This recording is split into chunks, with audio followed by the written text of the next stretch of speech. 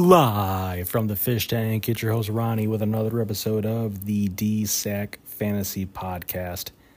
And this one features a lot of trades because between the last episode and this one, we had two trade deadlines come and go for basketball and for hockey. And somehow the sport with the most trades was baseball. So we have plenty to go over there before we get into recaps, of course, of the hockey and basketball, because basketball is finally done with the All-Star break, which means that last week was, of course, the two-week-long matchup period. So we have recaps for both sports again. That'll be the case through the playoffs. So every single episode now is going to have plenty of content of me, and I'm sure you're all just thrilled about that. But let's be honest, you're probably more happy about the idea of both sports being back in full swing. So enough of this babbling. Let's get the little transition noise here and start talking about trades, huh? All right, let's talk about the trade deadline sports first, and we'll start with the best here with hockey. We have Ahmed trading away Darnell Nurse to Ping in exchange for Blake Coleman. Ahmed trying to beef up his wing production. Ping really hammering home the defense build that he is going for. I think I like this for both sides. I think Nurse is the more valuable player, but the contracts do come into play here, and I'm not sure philosophically I would want to extend Nurse at what he will cost. I don't think he's going to be prohibitively expensive. It's just, I guess we're going to get a window into my thinking here. I don't necessarily like having contracts on my roster of like that mid-tier salary range, like the $6 to $8 million range, maybe even call it $5 to $8 million range, where the players just aren't like that great. Like Nurse is certainly valuable, and especially if you're going for more of a grit build, that works. But I don't hate the idea of Ahmed moving away from Darnell Nurse. And yes, of course, I do have a few exceptions on my teams across all sports. You know, like everybody, I'm willing to make exceptions for certain players, but by and large, it's kind of a bit of a philosophical sticking point for me. Blake Coleman, I don't expect him to be this good next year, but he's producing a lot. And if Ahmed can, shovel that defense chip for a winger chip, and if that actually helps him out here on this playoff push, then hey, can't fault it. Also, at this trade deadline was Spencer trading away Barrett Hayton and a fourth-round draft pick to Mike in exchange for Cam Fowler and Jake McCabe. This trade is fine for both sides. Spencer getting some rentals here for the playoff push and moving on from a player who I don't know if he's going to quite pan out how the Coyotes hoped, or I guess how we hoped in DSAC here. Even if I'm not overly big on Barrett Hayton in this league, or I guess just even in general, really. Jake McCabe is tracking, I think, like he's going to be like a $4 million extension this offseason. And Cam Fowler he's got another year for this one at a reasonable $3 million, even if Fowler is not really a huge dynasty or really just a fantasy asset in general. So I don't think Mike really gives up anything here that hurts his trajectory. But even if Barrett Hayton's offense isn't going to come around, I think he's actually been perhaps kind of usable in a certain build here for our format. He's not special, but for a centerman, he does still win some faceoffs. I'll pull up his stats right now, kind of see where he's at the other ones, because I know the point totals have been kind of not great, and that's probably sugarcoating it a little bit for him. Where do I got to go to find him on the? Okay, here we go. Well, he's only played 25 games, I guess. So he would have if he had played, like call it 60, because that's about where most teams are in that ballpark. He'd have a little more than double the point totals if you extrapolate that out. So it's still not great, especially from forward. But the faceoffs aren't bad. Around 2 shots per game isn't bad. Half a block per game isn't bad. So I think it's a fine trade. I don't think it's really all that special, but it's fine. Spencer gets some reinforcements, and I don't know, Mike takes a flyer on a young player. Makes sense to me. The final hockey trade was the biggest of the bunch. Ahmed and myself linked up to bring a superstar to the Blue Water area, Auston Matthews, who debuted tonight as I'm recording this, yesterday as you are listening to this, in exchange for Alexander Barkov, Jack Eichel, and Justus Annunen. We were at a point where I can't exactly pinpoint the exact date, but somewhere the Blue Water Walleye lost too much ground on offense and tried to really go in for the depth and for the grit, and it leaves me with a very minimal margin for error, and it puts me in a position where I probably needed to shake something up. So when Matthews' contract comes due, it's the same year as Barkov and Eichel. All 3 of those players have next year under contract as well.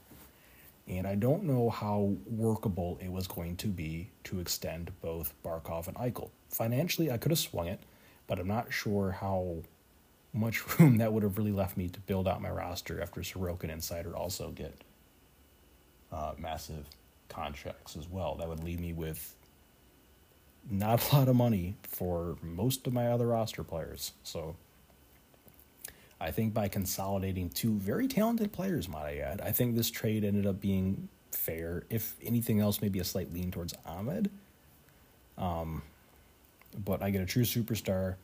I think it helps me financially, which does have tangible value to me as well. But yeah, Barkov, obviously an incredible player. 2-time All-DSAC. Both times in a utility slot, though. He can't score goals like Auston Matthews. I don't think anybody in the league currently can. Matthews is just he's playing a whole different sport when it comes to scoring goals. But the point totals, they're there for Barkov, little over a point per game. Similar deal with Jack Eichel. Barkov wins probably a few more faceoffs than Matthews does. Eichel a few fewer than Matthews does. But Eichel does shoot almost as much as Matthews. Barkov doesn't shoot as much as Matthews. So I think overall, both sides get something they want here, and I think this is certainly one of the bigger hockey trades we've had in a while, because you can make a case here that the 3 main players involved in this are all top 10 centers in fantasy.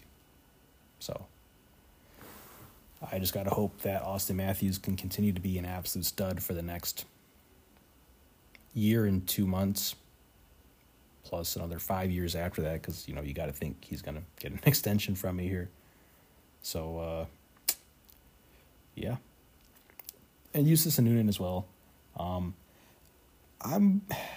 I think Annunen will be valuable. I'm not sure he's going to be a stud, but if he can get regular playing time for the Avalanche, being on a good team in DSAC is half the battle when it comes to picking a goalie. So that's certainly not just a throw-in. That's a decent ladder ticket there for Ahmed. Moving on now, we can go to basketball trades, and this is admittedly where my knowledge isn't quite as in-depth as hockey or as it will be in baseball, of course, but the first one up here is Alex getting Marvin Bagley and a little bit of cash in exchange for Obi Toppin in the third. I like this for Alex. Toppin was a bit found money, I guess, for Alex in free agency when we all kind of realized, oh, hey, this guy is available. So Alex was able to capitalize on that, get Toppin on a pretty cheap deal, and Toppin has been all right. Nothing special, but he's still young, and there's still a little bit of room to grow there. And that type of player kind of fits what Paolo wants and what Paolo really needs for his team. Just a quick check here on Toppin's stats. On the year, 10.5 points, 3.9 rebounds, 1.6 assists, and 1 stock per game. So it's, I don't know, I guess if you value the youth, it's slightly worth more than a waiver quality player, but not by much. But there's still a little something there, perhaps. Whereas Marvin Bagley is on an expiring deal, I think. I'm going to check that right now live on the podcast. Yes, Bagley is on an expiring deal for $7 million, so probably not an extension candidate. So this is going to be a rental for Alex.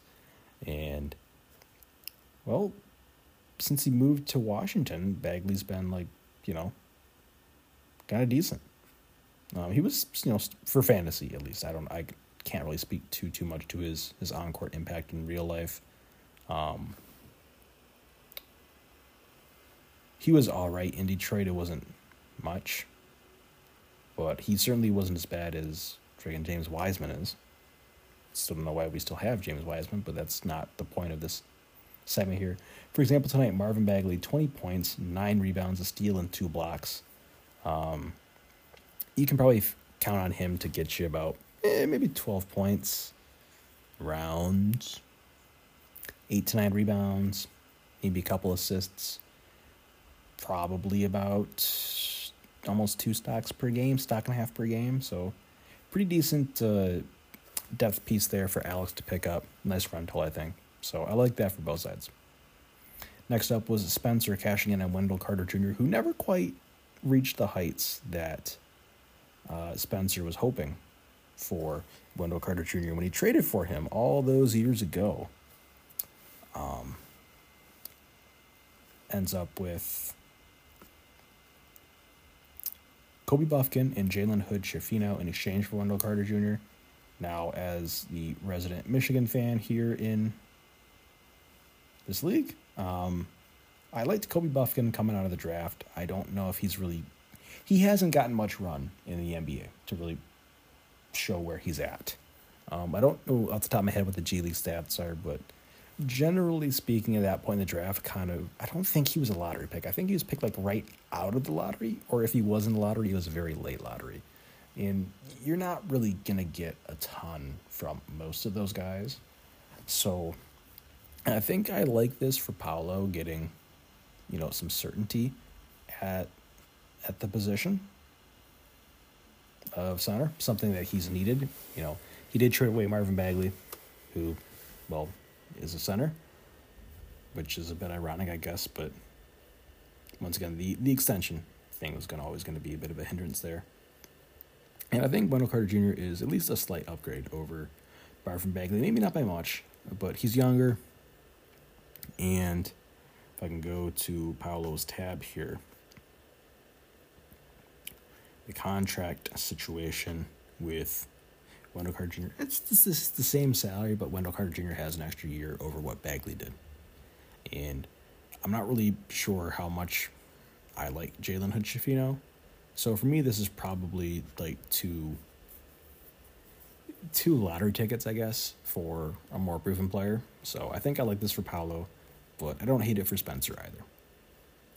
And the last deal was Saddiq Bey for Patrick Williams and Chris Murray.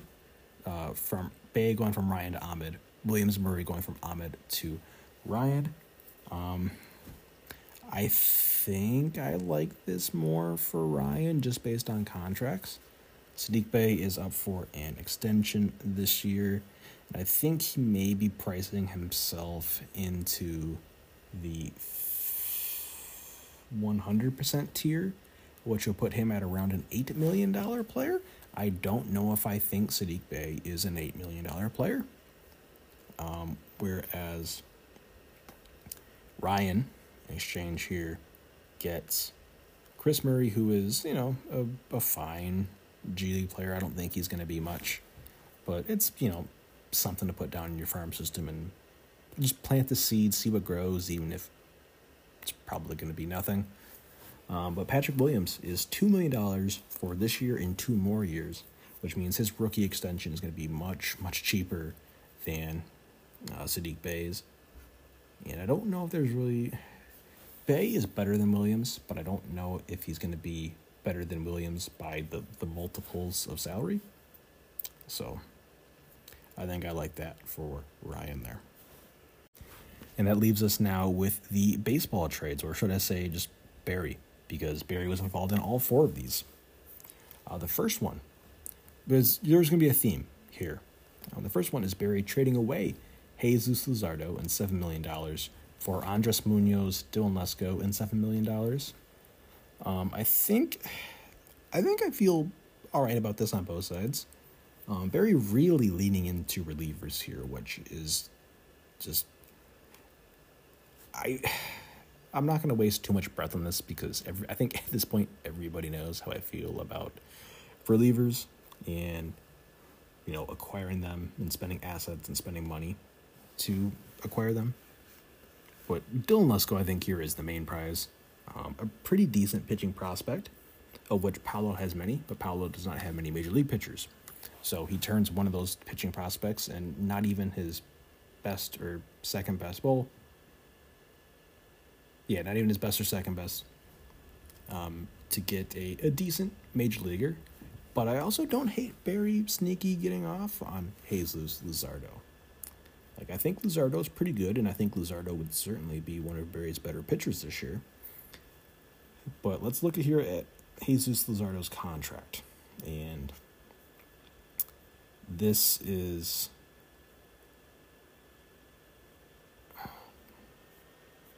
Oh, there he is. Jesus Luzardo is $7 million this year and next year, and I'm not sure he's the type of pitcher that I want to extend.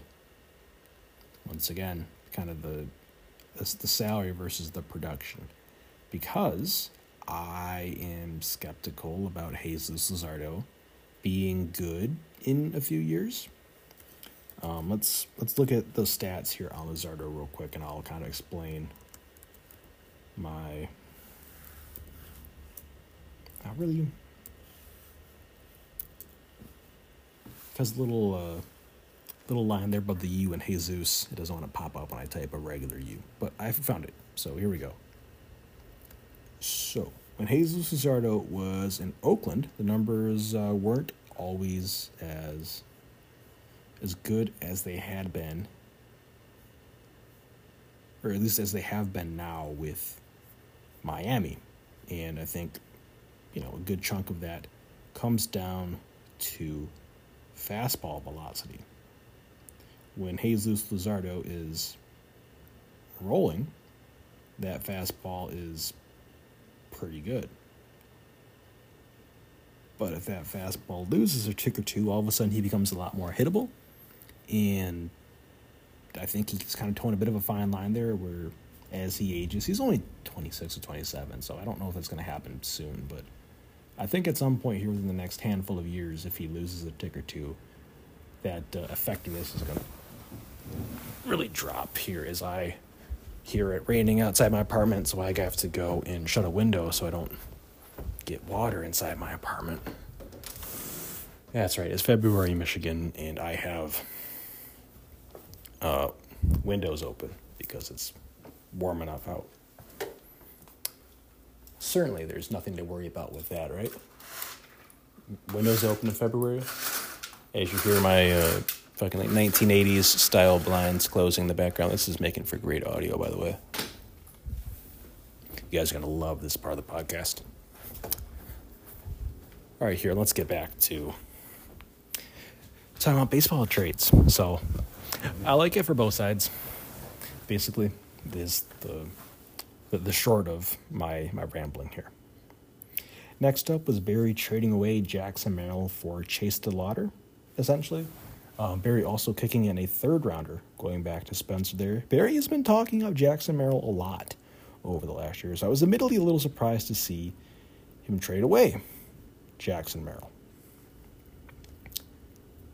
So let's take a quick look here at a prospect rank and really kind of get an idea of where these guys are, because I'm not sure I like Chase DeLauter enough to trade away Jackson Merrill and a pick. I honestly, if anything, I think Merrill on his own could perhaps be the better prospect. Although Chase DeLauter has admittedly really risen up over the last year or so. So I wouldn't be, terribly shocked if you look back on this year and think, oh, this is actually, pretty fair trade, or maybe even in Barry's favor. But for right now, I mean, with the shortstop eligibility that Merrill has, and obviously I don't think he's going to be playing shortstop he might play shortstop in San Diego here soon. I think Ha-Seong Kim is in a contract here, or he's coming up on one maybe next year. And there's that possibility where if the Padres just let him walk, Jackson Merrill could be their shortstop in a couple years. And if that's the case, I think that eligibility is going to be pretty valuable. But we'll see. I would give the edge to Spencer here, but I don't know how much I give a huge one here. These two linked up again a couple days later for Barry trading away Bryce Miller for Camilo Doval, and this one is just a bad trade. I don't understand why you trade away a probable top 40 starting pitcher who was entering his first full season in the big leagues, not even into his prime years yet, not even at his best yet, who you just extended for, admittedly, I think a decent value contract at 5 years, $4 million per for a reliever. Like, Camilo Doval is good. He's a really good reliever. And if this were a saves league, I can maybe understand this more, but it's not. It's saves and holds. There's a lot of relievers out there who can get within the ballpark of a save hold number as Camilo Doval will get. I think Camilo Doval, as good as he is, I think if you go reliever by committee, and I guess most teams are going to roster 5 anyway. And if you're going to be rostering 5 relievers, obviously you want the best ones you can get. But, I don't think it's impossible to find a guy off the wire. If you get lucky, you can find someone who is as valuable or even more valuable. Maybe only over 1 year, whereas Doval is perhaps a bit more stable. But you don't trade away Bryce Miller for that. I don't understand this at all. Barry's really going in on the bullpen. And sure, Barry may have one of the better bullpens in DSAC. He might finish top 3 in save holds by the end of the year. And he might win that category 9 weeks out of 10. But what else is there, though? Yeah, a good reliever will help your ratios. But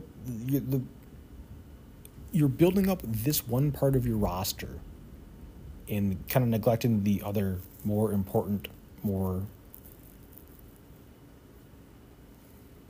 valuable, I guess, for lack of a better term, parts. So I don't get why you trade away a good young pitcher you found at the waiver wire and were able to extend for a very good contract. I just don't get it.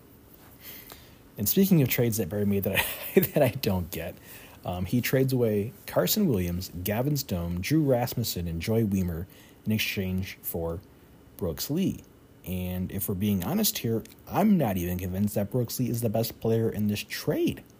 I think you can make a case that Carson Williams and Gavin Stone are both as valuable or more valuable than Brooks Lee. Like, sure, Brooks Lee has, or at least should have, a relatively safe floor.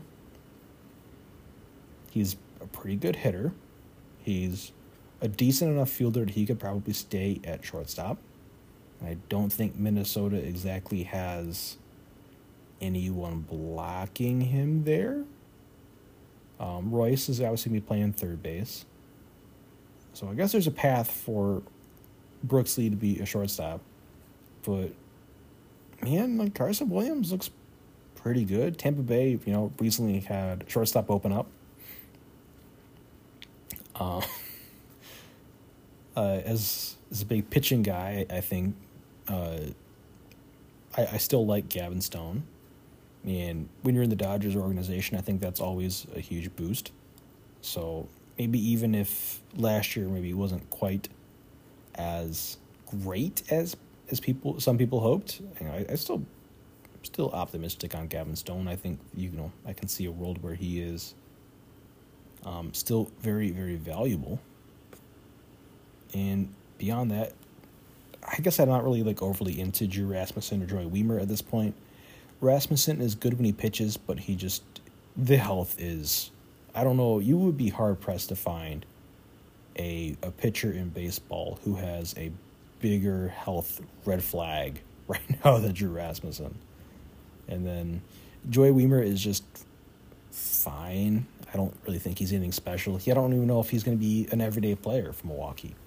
You have Christian Yelich probably heading towards everyday DH within a couple of years.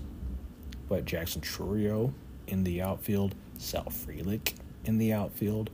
I think Garrett Mitchell's going to factor into their plans on some level. Maybe he and Wiemer are finding in some sort of platoon. I'm sure I'm probably forgetting another name too out there. So I'm not really overly big on Joey Wiemer, even if the tools are there. So I get Barry trying to go for a floor player here because he drafts just almost exclusively for unrealistic ceiling. But I feel like you probably could have left this at Carson Williams and Drew Rasmussen for Brooks Lee. But instead, we go Carson Williams, Gavin Stone, Drew Rasmussen, and Joey Wiemer. And like I said, I think there's a chance that Brooks Lee might not even be the best player in this trade. A very real chance that that's the case. This isn't as bad as the Hedbert Perez trade by any means. But yeah, I it's hard to see the path for Barry winning this trade, just like the previous one. But hey, he marches to the beat of his own drum. I think this league is a whole hell of a lot more fun when we all think differently. Because if we all thought the same, this would be really boring. We'd all have the same strategies, and we'd all have teams that basically look the exact same, just with different names. And it's way more fun when that's not the case. So I'm all here for Barry doing chaotic things.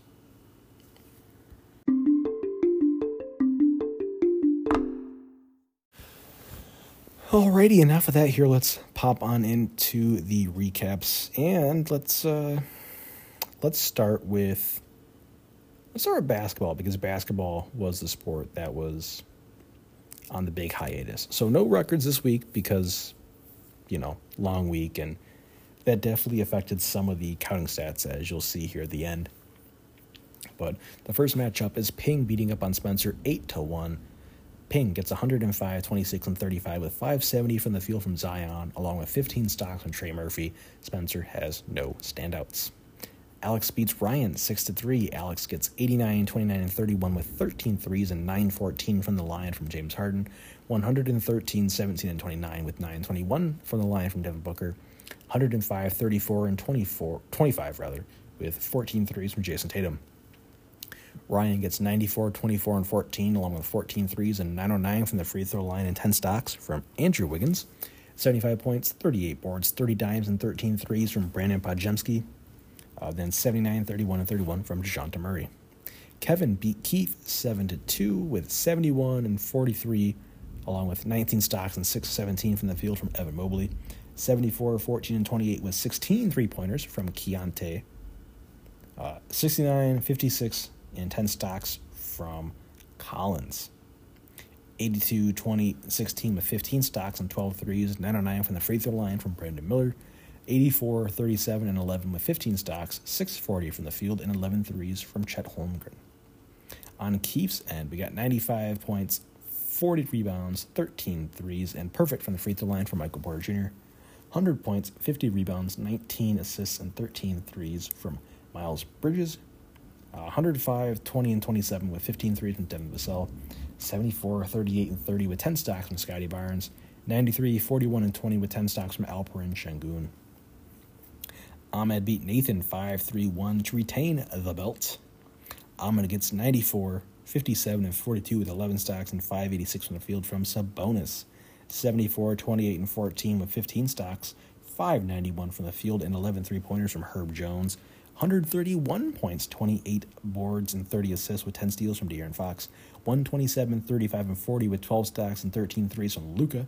77, 22, and 30 with 11 threes, and perfect from the free throw line was Austin Reeves. Nathan, meanwhile, gets 102, 43, and 14 with 16 threes and 941 from the line from Lauri Markkanen. 56 points, 57 boards, 9 blocks, 639 from the field from Rudy Gobert. And lastly, 126, 67, and 61 with 10 stocks and 581 from the field from Nikola Jokic. Barry beat Paolo 5-4. 76 points, 9 rebounds, 35 assists, and 11 three-pointers from Darius Garland. 118, 27, and 16 with 14 threes and 568 from the field from Kyrie. 115, 10, and 34 with 11 threes from Jalen Brunson. 76, 15, and 47 with 8 steals and 13 threes from Tyrese Halliburton. 92, 22, and 42 with 14 three-pointers from D'Angelo Russell. These are for Paolo, of course. 110, 40, and 12 with 938 from the line and 10 three-pointers from Karl Anthony Towns. 77, 55, 11 with 11 three-pointers from Jabari Smith. Josh beat Sean 7-2, although I gotta bring this up here. So Sean does not have Wembanyama up yet, obviously. You gotta think that might happen next year. But I want to take 30 seconds and talk about how friggin' ridiculous this kid is. He had a 5x5 in his rookie year. In the game before, he just missed another one by 1 assist, I think it was. I think a 5x5 has only happened 22 or 23 times. And this rookie almost did it in back-to-back games. He is absurd. He is going to be the best player in fantasy the second Sean calls him up. And I don't see that changing, barring health, for a decade. It's just... He's incredible, man. I am so jealous of Sean.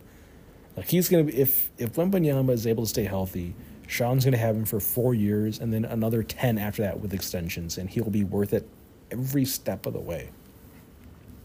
Okay, back to Josh, because Josh did win this matchup, of course. He got 157, 58, and 39, along with 702 from the field from Giannis.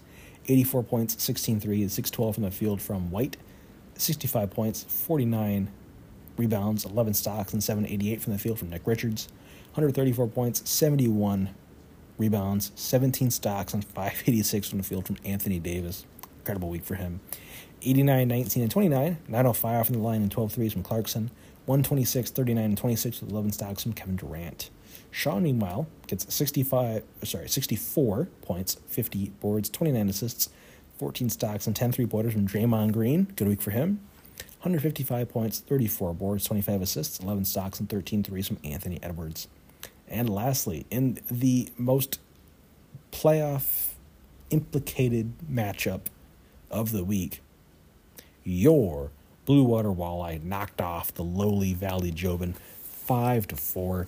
We got 103 points, 26 boards, 36 dimes, 957 from the field, and 13 threes from Damian Lillard. 62 points, 59 rebounds, 560 from the field from Jonas Valanciunas. 112 points, 23 rebounds, 11 assists, perfect from the free throw line, and 20 three-pointers from Klay Thompson. 49 points, 9 rebounds, a whopping 62 assists from Tyus Jones. 149 points, 16 rebounds, 42 assists, and 28 three-pointers from Stephen Curry. And that doesn't even include Denny Avdia having a career game scoring over 40 points. He was incredible until he missed the last couple of games with injury. So he misses out on the shout-out, but he's going to get a half of a shout-out anyways. Mike, meanwhile, gets 135, 26, and 33 with 13 threes, 923 from the field from Maxey, 129, 19, and 29 with 12 stocks, 554 from the field from Shea, and then 98, 51, and 12 with 636 from the field from Jarrett Allen. Your category leaders for the week: Kevin with 5-2-8-1 from the field, Paolo with 8-6-6-2 from the line, Ronnie with 134 threes, 374 rebounds, and 280 assists, commanding leads in all three categories. 73 steals for Ping, 56 blocks from Kevin, only 69 turnovers, nice for Sean, and 1,143 points from Mike. Just beat everyone by a mile on that. I actually was second in scoring this week behind Mike. So, player of the week was Anthony Davis for Josh. Barry's top fives: SGA for Mike, Nikola Jokic for Nathan, Chet for Kevin, Sabonis for Ahmed, and Anthony Davis for Josh. Let's move on over here, take a quick look at the standings. So we only have 2 weeks left. So this is getting tight in this final playoff, because really there's only 7 teams really alive here. The 8th seed is too far back, I think, mathematically speaking. So Fargo is in first by 5.5 games over Josh. McCarthy. And shout out to Tom here for telling me how to pronounce this by sending me a voice note over Instagram. Brittata Warriors are 9.5 back. Alphabama is 17 back. Scunthorpe is 18.5 back. The Walleye are 21.5 back. And Mike now is 24.5 back with 2 tough opponents left here. And we'll talk about the scoreboard here in a minute, but there's really only 7 teams here. Other interesting races here. Sean has the 14 seed pretty much sewn up. I think Spencer's the 13 seed pretty much sewn up. And I don't think Nathan can get into the 12 seed. So I don't think there's really anything to be looking for down there at the bottom of the standings. But that final playoff spot here between Ping, Barry, myself, and Mike, it'll be interesting. Only 3 teams can get it in. Well, Mike is certainly very down on his own team, but his team is incredibly talented. Second in the roto table. They should be in the playoffs, but we'll see how the schedule favors them, or doesn't, really. Matchups this week. The Blue Water Walleye in 6th place face the 13th place Hillsboro Hops. Hey, that's fortunate for me this week.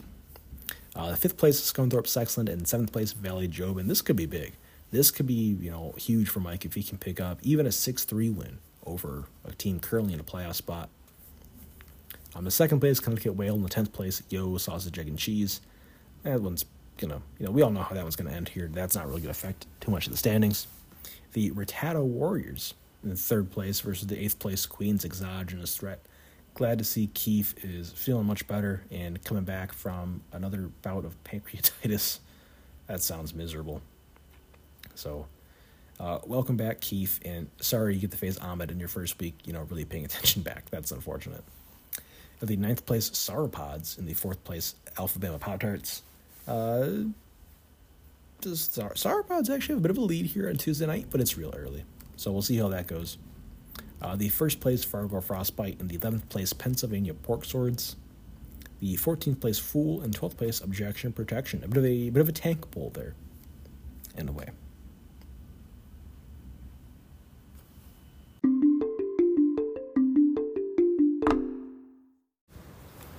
All right, we can move on to hockey now, as you may hear some pretty heavy rain in the background. It's loud enough to be kind of loud in my apartment. So that means that the Across the Pondcast is not the only podcast in this league where you get periodic weather updates. Riveting, I'm sure.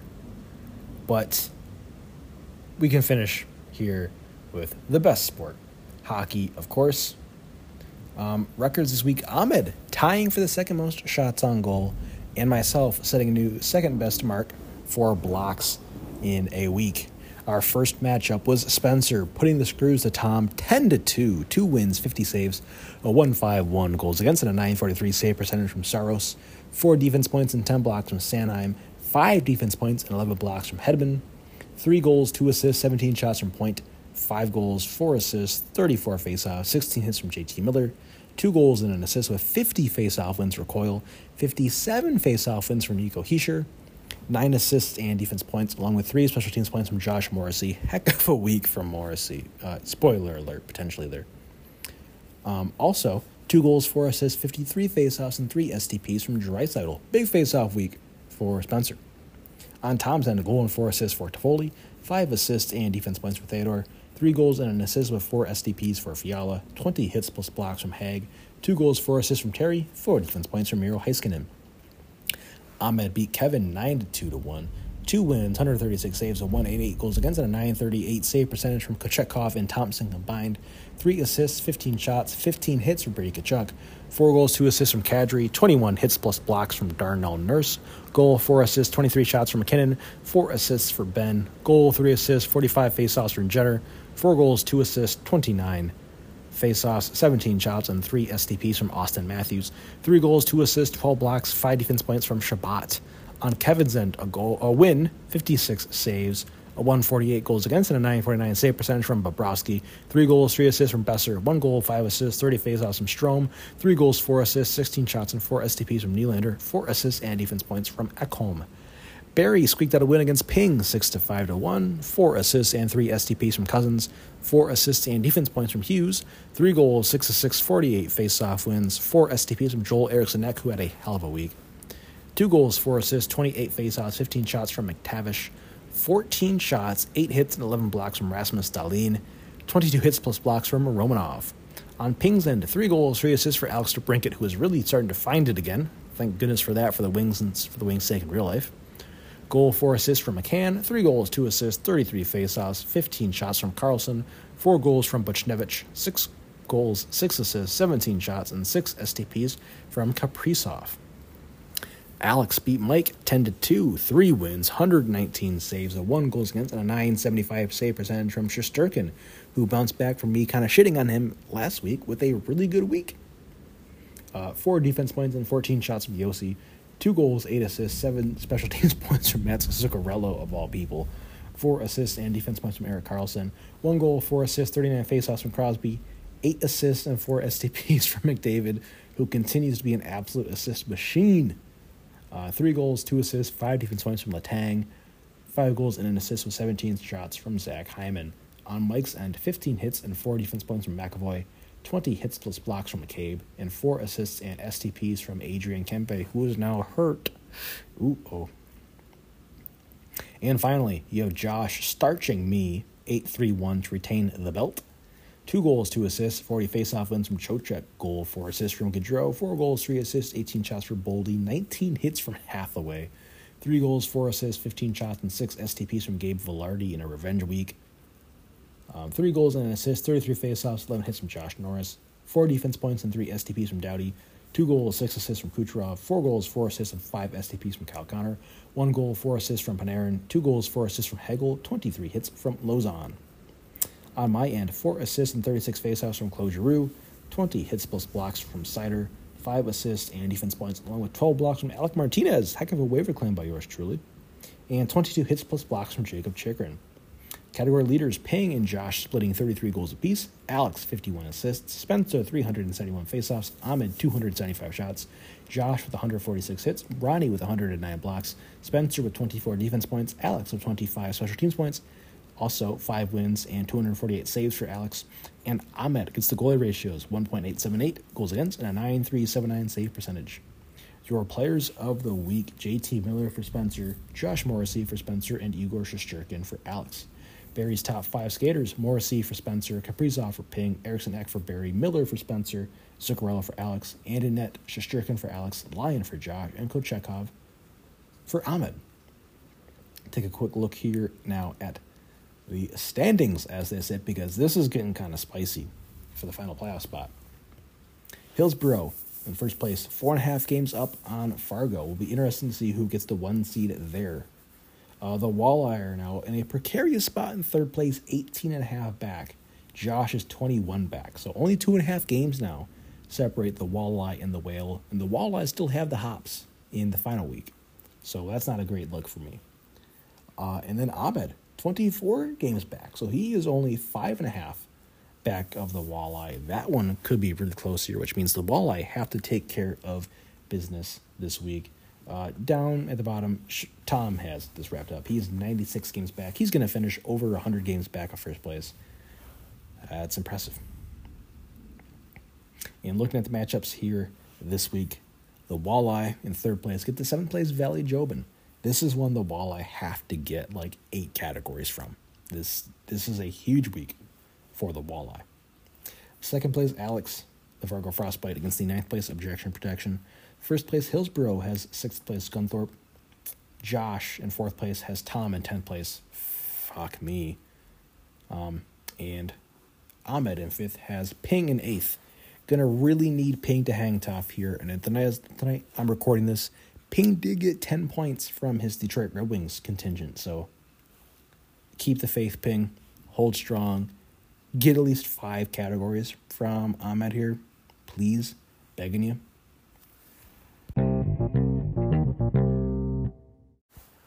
All right, and that will bring us to the end here. Good to have both recaps back, and good to have spring training games going again, because that means baseball is going to be talked about more often on the podcast here, very coming up here in the near future. cannot wait. Always nice seeing my guys, hit home runs. Jordan Lawler homered the other day. Adley Rutschman homered the other day. Brian Hayes, on the day I'm recording this, had a grand slam. Man, really excited for him this year. Very excited just to see his baseball back again. I don't care who it is or how good they're doing or how bad they're doing. It's just fun to see baseball. So we will have a specific baseball preview episode, of course. I put out not my rankings, but I used the site I have access to for creating a value reading for all the teams' rosters. I put that in the chat a few days ago, and I will give my own take on that here in said preview episode here in a few weeks when we get closer to the season. I don't think there's anything else to really talk about here with news and notes for around TSAC, so I guess we can wrap this up here. So thank you all for listening as always, and I will catch you all next time.